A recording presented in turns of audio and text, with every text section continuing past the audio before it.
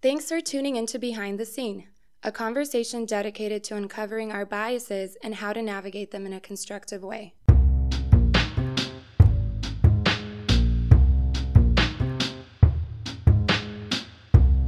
Hi, I'm Mark Bauer, and welcome to Season 2, Episode 6 of Behind the Scene, a conversation focused on understanding the biases that are at the root of society's racial tensions. Today, it's just me. Well, actually, that's not true. It's just me for the first couple of minutes. I've actually moved out to Los Angeles for at least the summer, and so Brandon and I, we haven't really sorted out our schedule yet, what that would look like. So what we decided to do was to replay one of our favorite episodes from last season, dealing with fear and how we can kind of use fear as a guidepost for knowing which direction we should take life and or go in life. And it's I guess something that's been popping up a lot in conversations with friends, a lot of friends experiencing fear. It's something I've seen a lot of people talking about on Facebook. Fear is something that I know that I've experienced a lot in the last few weeks. And so there seems to be just this widespread season of fear that everybody is walking in. And so, like I said, specifically for me, the last few weeks, walking in fear or experiencing fear as it related to my move, because I came out here to work with a friend for at least the summer. So that required me to quit my job, which had pretty good pay, pretty good benefits. It was doing exactly what I wanted to do when I left college with a journalism degree, which was overseeing my own publication. And so there was a certain amount of security in that. And anytime security is disrupted, you're definitely going to experience fear.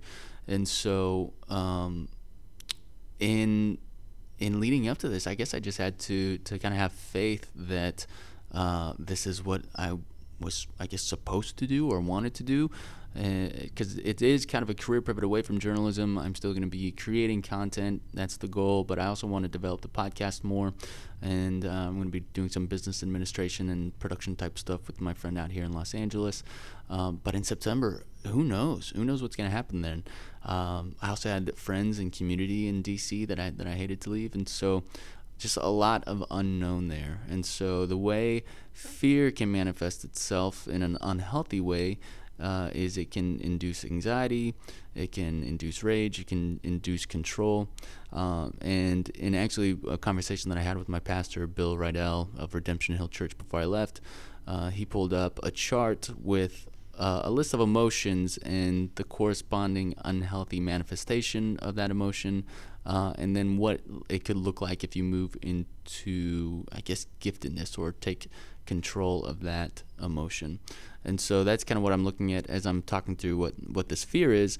There's also, sadness, which can turn into self-pity, or it can turn into acceptance. Loneliness can become apathy. Or we can take loneliness and we can turn it into intimacy, and not necessarily intimacy regarding just like, physical relationships, but actual intimacy with friendships, to get to know them on deeper levels and things like that. And so this feelings chart is created by someone called Chip Dodd from The Voice of the Heart. And so we'll probably link to it in the show notes.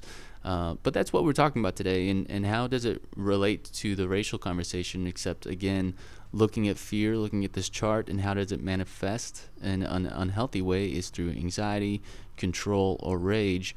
And if you talk about white privilege, or if you talk about racism or racial bias, one of the things that white people will respond with is out of anger. And so, again, if you point to the corresponding emotion, it's fear. And so I think that this could be an entire blog post on its own, but like, what are we afraid of as white people?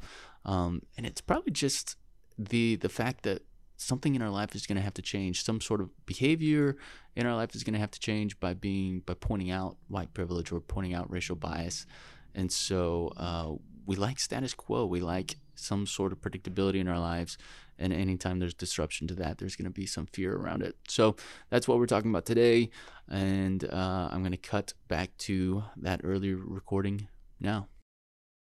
If you think about, the idea of fight or flight, fear can save your life. Our reactivity, in our bodies, our physiology, keeps us from engaging in harmful things. If you think about when you're a child and, maybe you touch the hot stove, and that reaction to the heat, the extraordinary heat, you learn, through pain to not do that again. Hopefully the first time. Sometimes you need multiple times to really do that.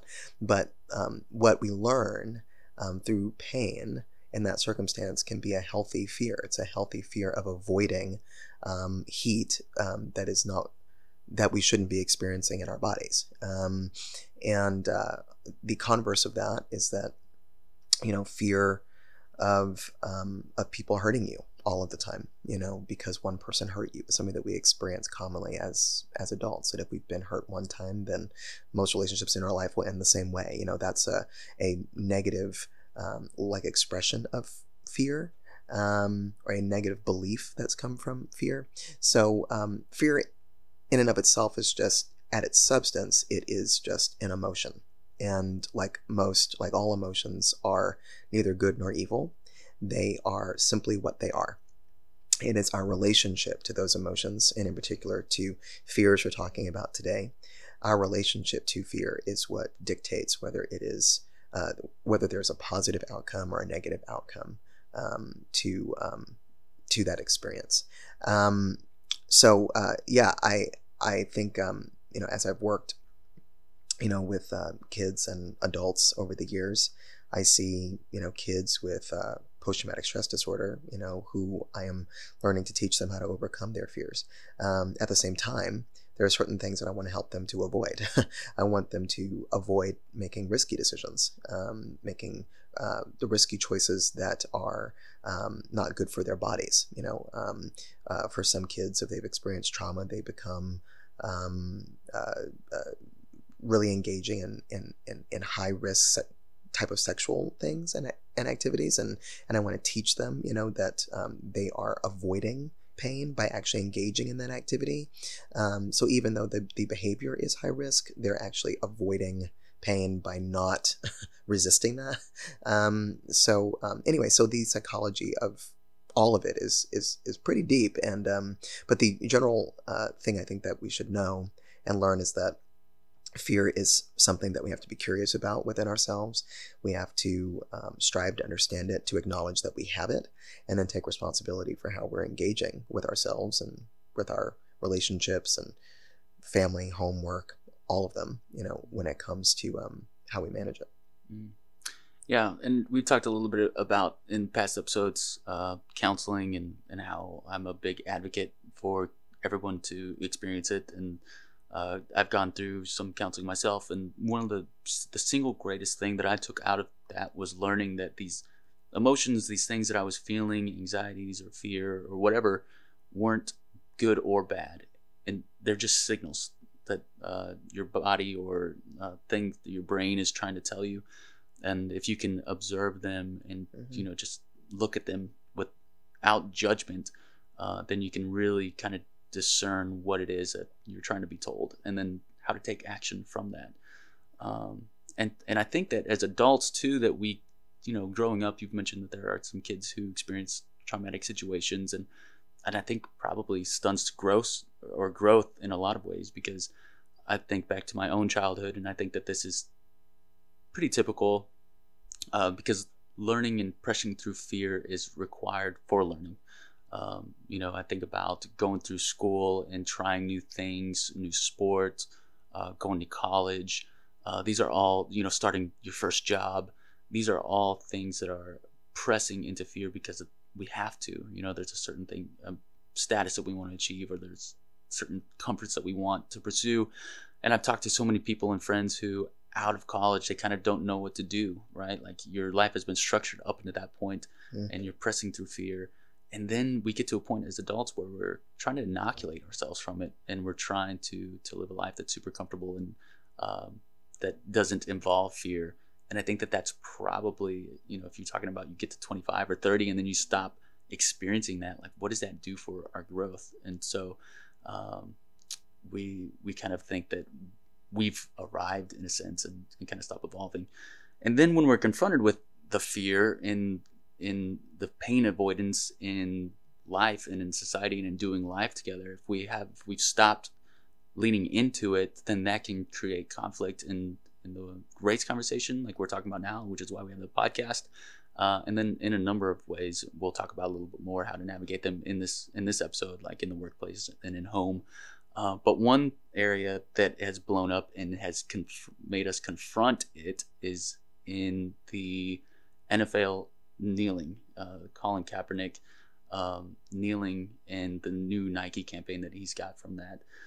So that's one area where we're all everybody has an opinion on this, and it's exerting some signals that we're all responding to, and out of fear, right? Brandon, you and I have talked about that. So what's going on with that in the kneeling? Yeah, situation? It's so interesting. I mean, the slogan in and of itself, is so controversial for people Mm-hmm. that we don't. There's such a reactivity to what we're feeling and thinking, in such a large way. But I'm just going to read the slogan and then we'll get into a little bit, So if you haven't seen it, this is a picture of Colin Kaepernick with his afro, and a black and white photograph with these words sort of inscribed at the bottom of the photograph. Believe in something, even if it means sacrificing everything. So here's what's going on. You have people that are reacting to that we call them the Colin Kaepernick side, who are saying, absolutely, that makes sense. You have the right to kneel. The NFL has agreed, to go through these investigations about how Colin Kaepernick has been treated. He hasn't been able to find a job really within the context of playing football, since this whole scandal started. And, people are on his side on this. They say he sacrificed a lot in order to kneel and to take a stand against police brutality and other race relations issues. That's what people are saying on his side of the argument. Now, on the other side, you have people who are saying that other folks have sacrificed more. People in the military have sacrificed more. That's the main argument. And why didn't Nike put in there as the face of this slogan, a Marine, or someone who's actually gone to war and then really served and suffered for the cause of patriotism. So here's really what I think. You guys can't see me. I'm kind of grabbing my head right now, and grabbing my eyes. And this is just so deep, and oftentimes I just feel like it doesn't need to be deep. You know what I mean? I think that, I think about Trevor Noah. If you listen to his response to this circumstance, he just said, in response to the people that are burning their Nikes, in response to this campaign, he goes, that Nike already has your money, right? And the first thing that I thought of is not only do they already have your money, but some of the people who are probably burning their Nikes and then taking photographs of it or videos of it are probably going to go out and buy more Nikes after it's done. It's really insane hypocrisy. I can't prove that that's what they're doing, but I'm pretty sure that's probably what they're doing, because what other brand are you going to go to? There's something very unique about Nikes. You bought them for a reason. You're going to go get Converse now? What are you going to do? Probably not. So my guess is that a lot of this is pomp and circumstance. For some people, they're not actually committed, to boycotting Nike. But let's just say, for instance, that someone is a group of people. But let's just take one person. Let's say it's Mark Bauer, who is really interested in burning his Nikes, and he has not, I don't believe, burned his Nikes. I have not burned my Nikes. He has not. Okay, Mark has not burned his Nikes. We're in good company. I haven't burned mine either. That would really confuse people if I started burning my Nikes, I think. But what is causing people to have this visceral response, really? What is causing the vitriol? Obviously, there's a stimulus. There is the ad. There is Colin Kaepernick's face, the story behind the whole thing, right? So one could say that people are angry because we're in defense of veterans. We're in defense of people that have actually paid a cost for this country, and Colin Kaepernick hasn't done anything. Well, that's what people are saying. But then my question is, well, who knows Colin Kaepernick that's making that claim? No one knows anything about his life. No one knows anything about the suffering that he's endured in his life. And I guarantee you that all people are going through some kind of suffering and some kind of pain. And I don't just mean that as a therapist. I mean that just as a human. I know that about people. I know that about my friends. I know that, I'm sure you guys too. Anyone who's listening knows that about your family members or about yourself. And if anyone came and said about me that my suffering was less relevant than another person's suffering, that would probably be offensive to me. So what would compel a person to say that about someone else who they do not know? And my theory is this, is that fear is behind the whole thing. I think that if you are white or on the football side of things, where you say, do not kneel, sing the national anthem without contest, that if you don't do that, then you are a unpatriotic, or as some were called sons of bitches or whatever, that's what you are. And I think that there's just a generalizable fear around this conversation around race. There's a fear around learning something different about your opponent that actually humanizes them to the point where they're not your opponent any longer. Mm-hmm. There's something in the psychology or in the psyche of us that wants to burn our Nikes, something that we possess. We own it. We paid for it already, in protest of something that you have literally no knowledge about. You haven't even asked someone on the other side of the question, or on the other side of their argument, why do you do what you do? Why do you believe what you do? And the reason why is because we're completely avoidant. Some are avoidant of having the conversation at all, for any number of reasons. I can speculate and say that one of the reasons is that it's painful to consider that if you are a football lover who happens to be white and doesn't want to see that happen, doesn't want to see Colin Kaepernick kneel, that it's messing with your football, which we hear. Football is for Sundays, and I just want to leave it alone. Don't mess with it. Do something else. You can have your protest, just do it somewhere else. And that sounds like entitlement to me. It sounds like you want to have control over what it is that you see on a Sunday, and what happens when you don't have control, right? You don't have control. What's the first thing that comes up personally for you? Fear. You fear not being able to actually have control over the thing that you love, over the thing you want to do. And that's just an example. I think it goes a little bit a lot deeper than that, but in terms of what the real psychosis of fear is, but generally speaking, well, not even so generally speaking, maybe I'll just say it, I think that white people are afraid, this is a generalization, that white people can be afraid of what a confrontation to their white privilege means. Yeah. And what it can look like and what it can feel like. And what Colin Kaepernick kneeling does, it can be for some, and I think it is this, a confrontation to white privilege that makes white people feel very uncomfortable. Now, I say that saying, if I were Colin Kaepernick, I would not be choosing to kneel, but that's me because I have a different methodology around which I like to approach the conversation. That doesn't mean that I have an opinion at all. Honestly, I don't actually know if his strategy is efficacious. I don't know. But does he have the right, as far as the Constitution is concerned, to do it? Maybe, perhaps, probably. So, I don't know. I think, you talked about understanding the other side's perspective and humanizing them, and there's this certain amount of reactivity that's coming out of it. And on both sides, especially with the Nike burning, and I think that it is coming out of a place of fear.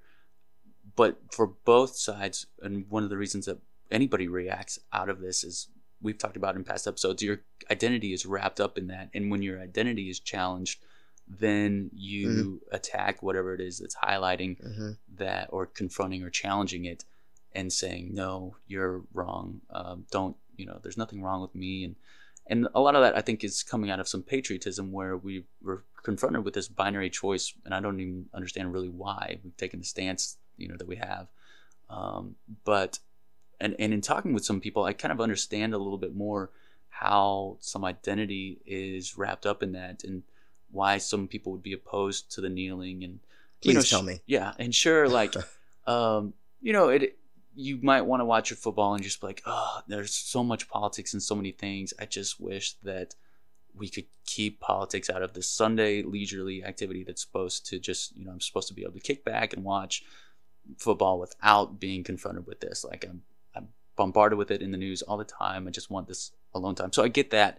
But in the same sense, it's also working. It's agitating something in you and confronting you with it. So right. In that way, it's working. And so if you want it to go away, confront it and engage with it and say, okay, is there something there? I think that that's probably the best way to go. And again, with you, I'm not saying whether that's good or bad or the right thing to do, but just from looking at it from the context of what is it trying to achieve, it's 100% achieving what it is supposed to. It's agitating. Yeah. But so going back to like what it is that people are kind of reacting out of. Hi, this is Mark. Sorry to interject here in editing. One of the things that Brandon and I set out to do when we started this podcast was to present a conversation that was raw and unedited, and we agreed that we would own the consequences of whatever it was that we might say that was silly or unrefined or not smart. In this example that I'm about to give, I gave some identifying information about someone that I had a conversation with, and that's not fair to that individual because they didn't agree to that kind of those kind of consequences. So what I'm going to do here is give a summary without that identifying information about this conversation that I had with this individual, and then we're going to jump right back into Brandon's response to that. So what I learned in conversation was that this person was a service member, served his country. He had a brother who served his country, our country, and this brother recently succumbed to injuries that he sustained in his service, and so he was a casualty of war. And this is something that is still raw. This was something that just happened just a few weeks ago. And so when this person is watching the news or watching football and sees these stories of these football players who are, by all accounts, living pretty comfortable lives, he sees in that a certain amount of privilege, I guess, and where there isn't any kind of risking life or limb to kneel, and so also having to deal with the rawness of having recently lost a family member. So there's a lot of pain there, especially when you're talking about around identity of having served your country, and so that was the gist of what I was getting into and presenting to Brandon. So we're going to jump right back into Brandon's response now. Thanks. Can see how his first reaction to the kneeling would be, disrespecting the flag or whatever the case is. And so I understand having your identity rooted in something and then feeling agitated from that. And then so kind of humanizing that experience and again saying neither good nor bad, like that feeling is neither good nor bad, but kind of look at it and again, they're achieving their purpose. Colin Kaepernick is achieving his purpose. He's agitating us and making us think about it. But what's the appropriate response to that? Might be engaging with it and saying, okay, what are you trying to point to? What is it that you are? And people might have trouble with this, but I think he is being courageous in doing that, regardless of whether you agree with the protest in itself or not. For a man to sit in a football arena with hundreds of thousands of people watching on TV, and to take a stand that might be oppositional to what the owners of the team even want, the league commissioners, the people who are watching, turning on the TV in the first place, like that is to me courageous outside of even what your view on the protest is. And Beto O'Rourke, a Senate candidate in Texas, kind of alluded to this. He gave a really kind of thoughtful perspective on it and how, some of our greatest agitators in history, Martin Luther King sitting in at the counters, peaceful protests there, and then Rosa Parks, all these people took a stance that agitated and they were courageous in that. And they achieved what they set out to do, and that was to agitate and to make you reflect and have to confront it. And when newspapers printed photos of people being hosed on the street and beat by police, that forced America, who hadn't been exposed to that previously, to engage it and confront it. And yeah, I think that's a really good point. I mean, I think here's the number one thing, or one of the number one things about fear. One of the number one things about fear is a lack of education around what's really going on. There's acknowledgement that has to happen, and then even when you acknowledge something, you don't always understand it. So you have to be curious about what's going on. And I think having people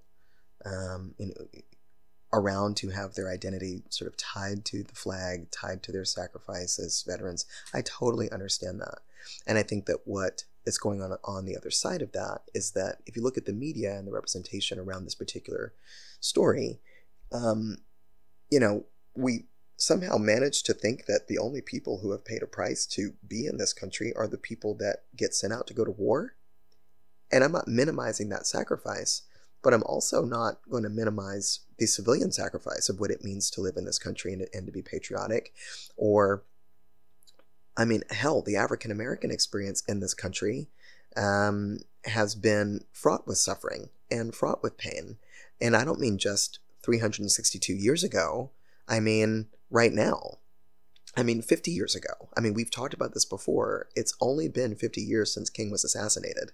And, where I went to college, I was talking to someone about this earlier in the week about Brown versus Board of Education was, came down from the Supreme Court in 1954, the integrated schools.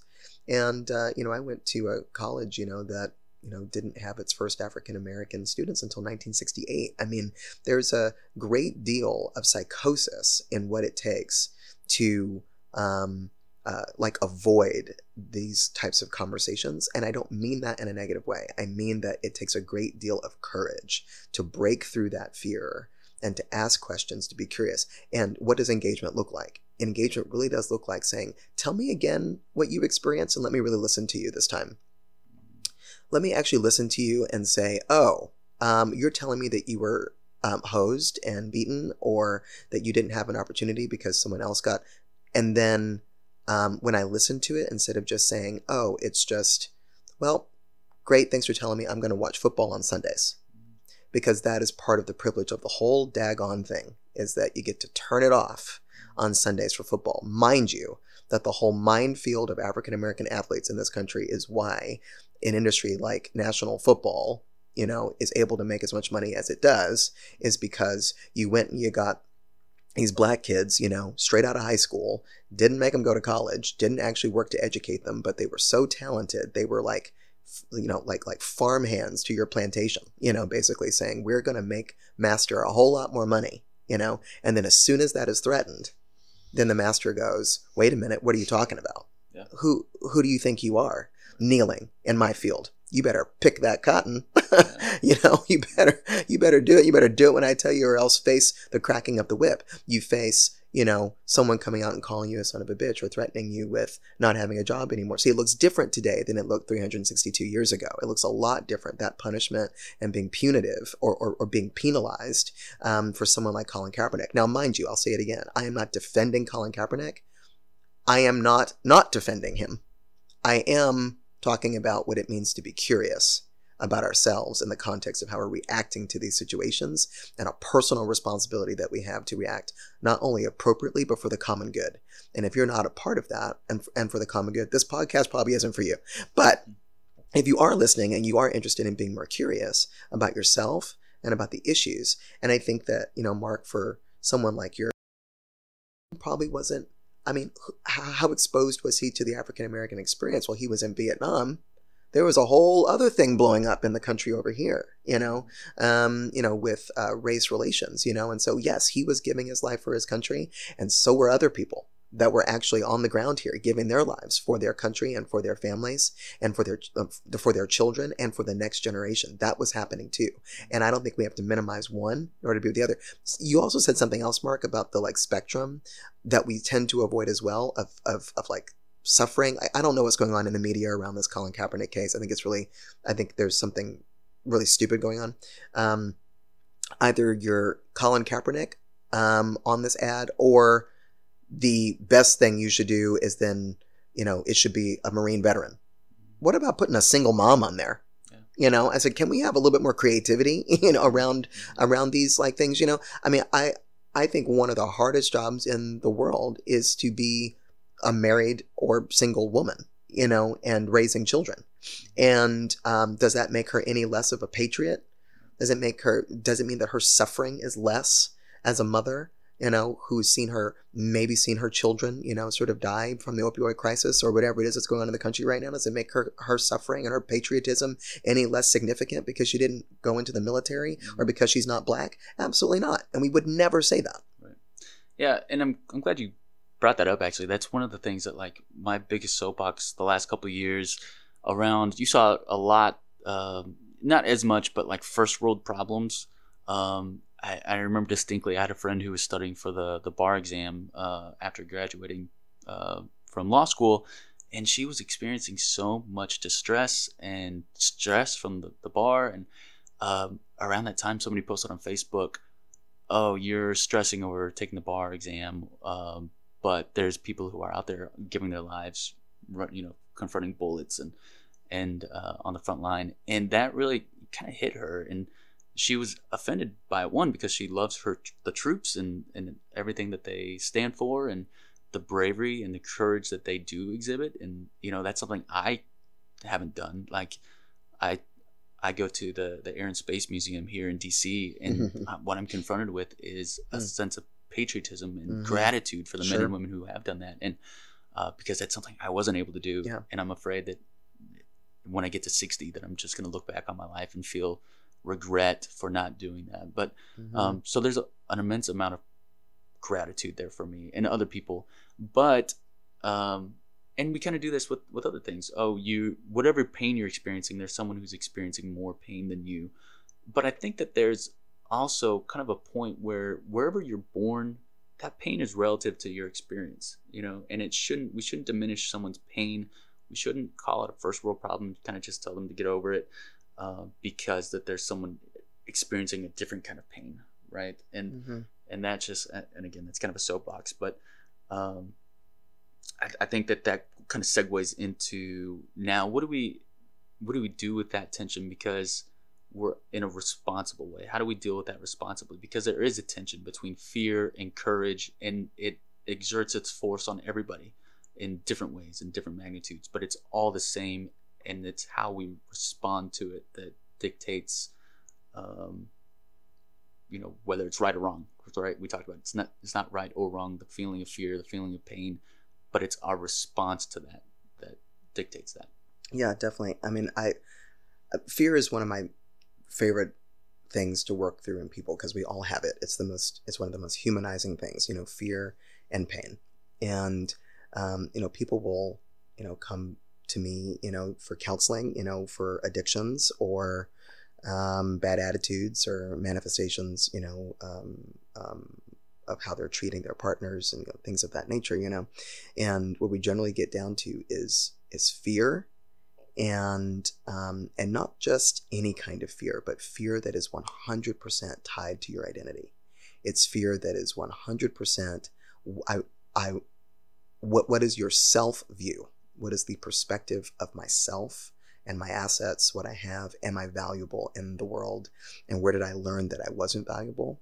And then recognizing that my entire life, for a lot of us, has been built on actions or activities trying to prove ourselves or prove other people wrong, and we are afraid that other people will find us out and find out that on some level they'll think that we're frauds, they'll think that we're not the real deal, or we're not. But working through that, is the opposite pole of courage, right? And, some people might say, that like you can have one or the other, fear or you have courage. And I like to look at it more in the context of a battery, there's a positive side and there's a negative side to a battery. And when you activate both sides, you experience tension, and it's a tension of energy that gets created. So let's say that courage is on the positive side of the battery, and then fear is on the negative side of the battery. Now, we don't just cut the battery in the middle and say, let's just have the negative side and then throw it into the trash can and then expect the battery to work. It doesn't. So what do we use batteries for? We use batteries to power things. We use batteries to power our computers, to power our microwaves, to power things that we need and function, and also just to power things that help create other things, right? So you need a battery, meaning we need tension to create energy. And fear posed with courage creates tension, a lot of tension. What am I going to choose? Am I going to choose fear, or am I going to choose courage? And that struggle within the self creates a tension that then creates an energy that can be destructive in your life, or in the life of a community, or in the life of a church or home or whatever it might be. But it can also create something wonderful. It can also create choices that manifest greatness in us, that manifest something extraordinary in us. So how do you access it? We have to be willing to engage the tension in order to engage the energy, in order to experience the opportunity for creativity, the opportunity for innovation. And all in the center of that, you know what that tension is? That tension we call authenticity and vulnerability. And if you can do that, then you will experience the nuclear reactivity of destruction in your life or immense creativity and justice, I think, in our lives also. Yeah.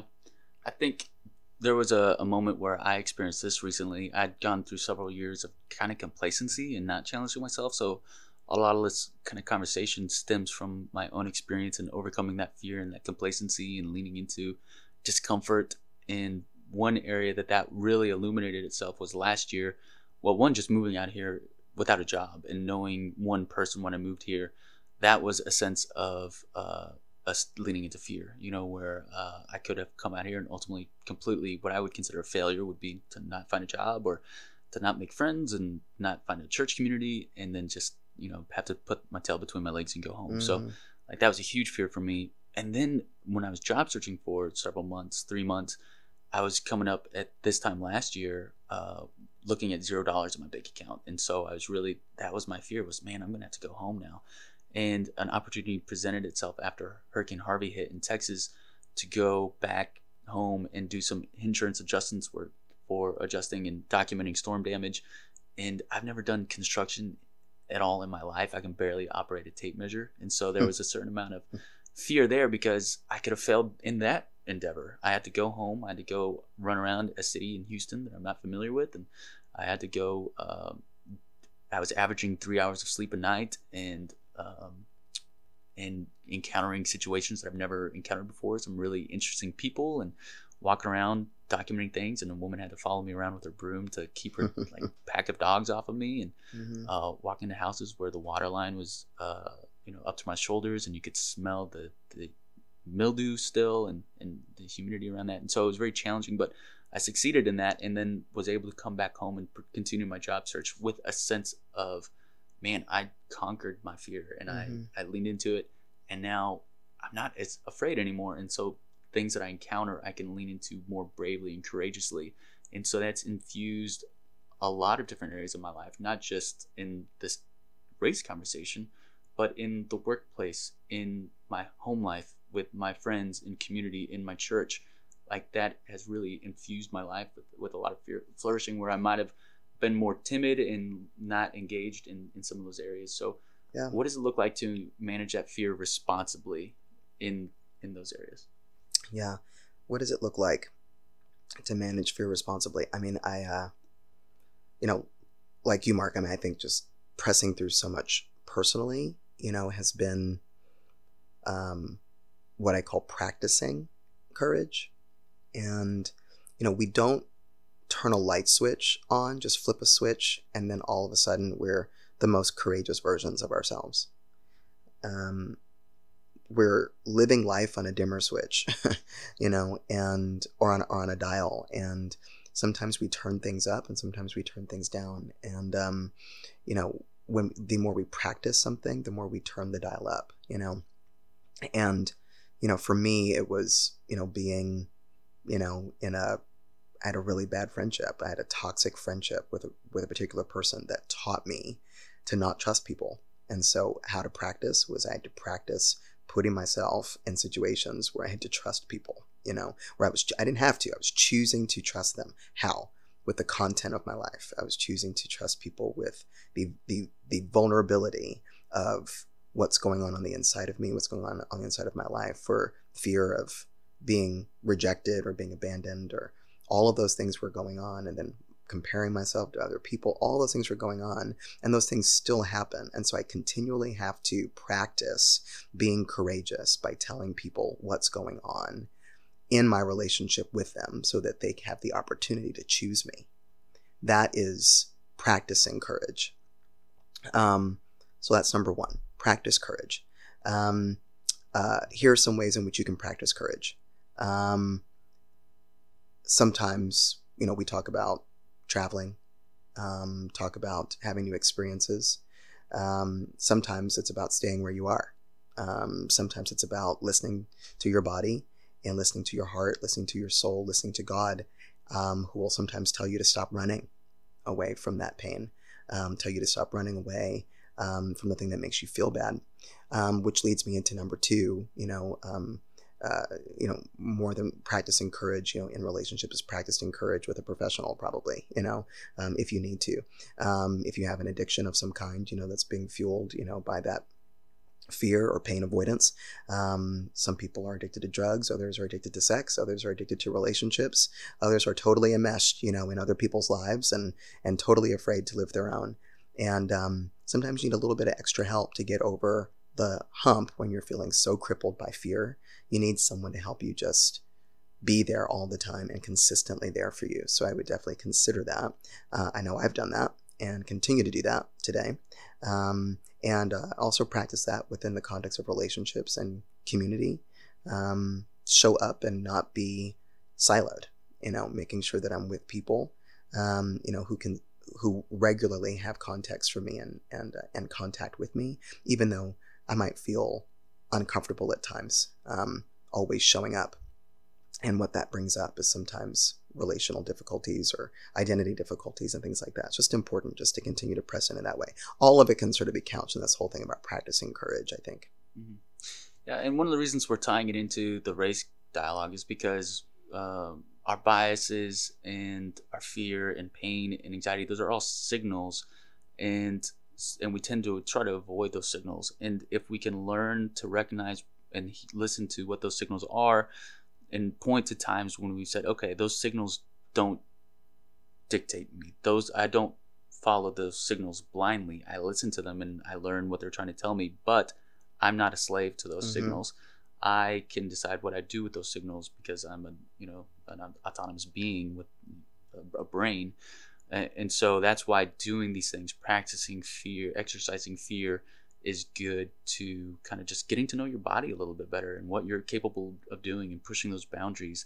And one reason people talk about traveling so much is because when you're confronted, especially if you travel abroad, you're confronted with a bunch of different things, language barriers, having to navigate a new place. I'm several times where I've traveled somewhere and I get off the plane and I have to figure out the public transit in that country. And you feel this anxiety and this tension, but there's also some balance with excitement and seeing new things. And so that's why, like, some people who are well traveled tend to be really kind of open-minded, because they're not only exposed to different ways that people live, but also because they've exercised their fear and they've learned to overcome how to navigate a new place. And then exercise is another one, a new hobby. Running, not running from your fear, but actually picking up some running shoes, maybe Nikes, and going running. Maybe Nikes.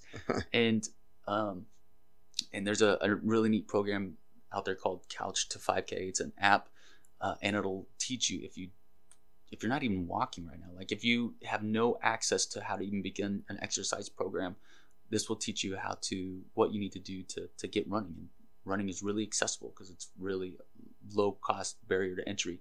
And so it'll teach you how to literally start running, and then by the end of the program, you should be able to run like a 5K, 3-mile race by the end of it. And being able to overcome that, if you can do that, if you can toe the starting line at a race and experience that fear and lean into it, then the next time you encounter fear, you can say, oh, I recognize that feeling, and I remember the time that I overcame it and I wasn't harmed. I didn't experience harm.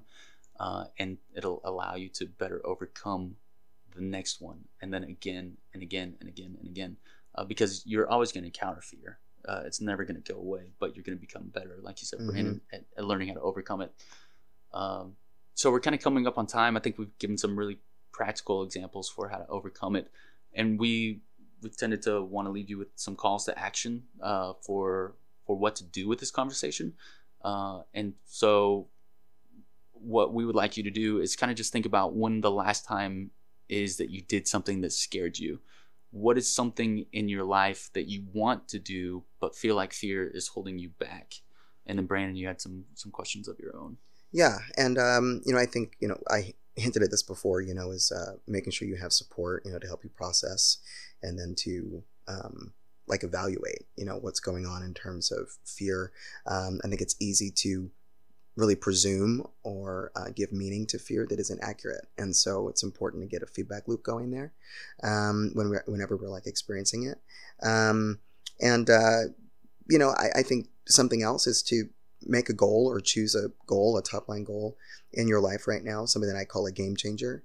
And what you do with the game changer is then you work backwards, this is the thing I want to do. If I want to make $100,000, in the next year, then these are the steps that I have to do in order to get to that, and start pressing into those things, step by step, and really confronting fear, which we all go through when it comes to things we want to do but aren't there yet, don't know how to get there. So what I tend to do is just start with one major goal, one major thing that I want to do, and then work backwards and create steps to get there. And I realize I have to confront a fair amount of fear in order to even get through the first step. Maybe it's reading a book that I don't want to read.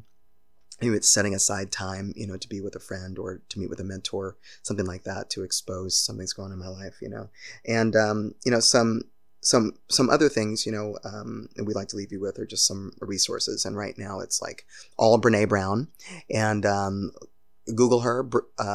She has these books out. The Gifts of Imperfection is one. Daring Greatly, Rising Strong is another book, and then her most recent one is Braving the Wilderness. And in all of these, she talks about shame and fear and vulnerability, and learning how to go through life and not presume upon other people things that are going, or to project upon other people what's going on the inside of us. And I think that's extraordinarily relevant, to the conversation on race that we're having. But ultimately today, and every other time you hear us talking, we're talking about personal responsibility. And I think the layer under that also is about loving ourselves enough to not have to defend ourselves all the time, and being willing to give our lives to other people in a way that helps us to see them for who they are, to see communities for who they are, to see the story of this world for the way that it really is, and how we can overcome things together. Yeah, that's great. And I think next episode, maybe not, might have to do with listening. We kind of have to still work through what the next episode might be, but you're talking about stories and seeing people for who they are. Maybe we talk about listening and what that actually means, because we think that we're really good listeners. I'd go back and listen to the podcast and editing, and I'm like, man, I didn't even hear Brandon say that. And we were standing right next to each other. He doesn't listen to me. I don't listen to him. I'm like, man, I really could have engaged with that a little bit better. So we might talk about listening and what it actually means to be actively listening and to hear and to set aside our preconceived ideas about what we think they're saying versus what they actually are saying. So we might do that next time. Great. So thanks for tuning in to this one, and we hope to catch you next time.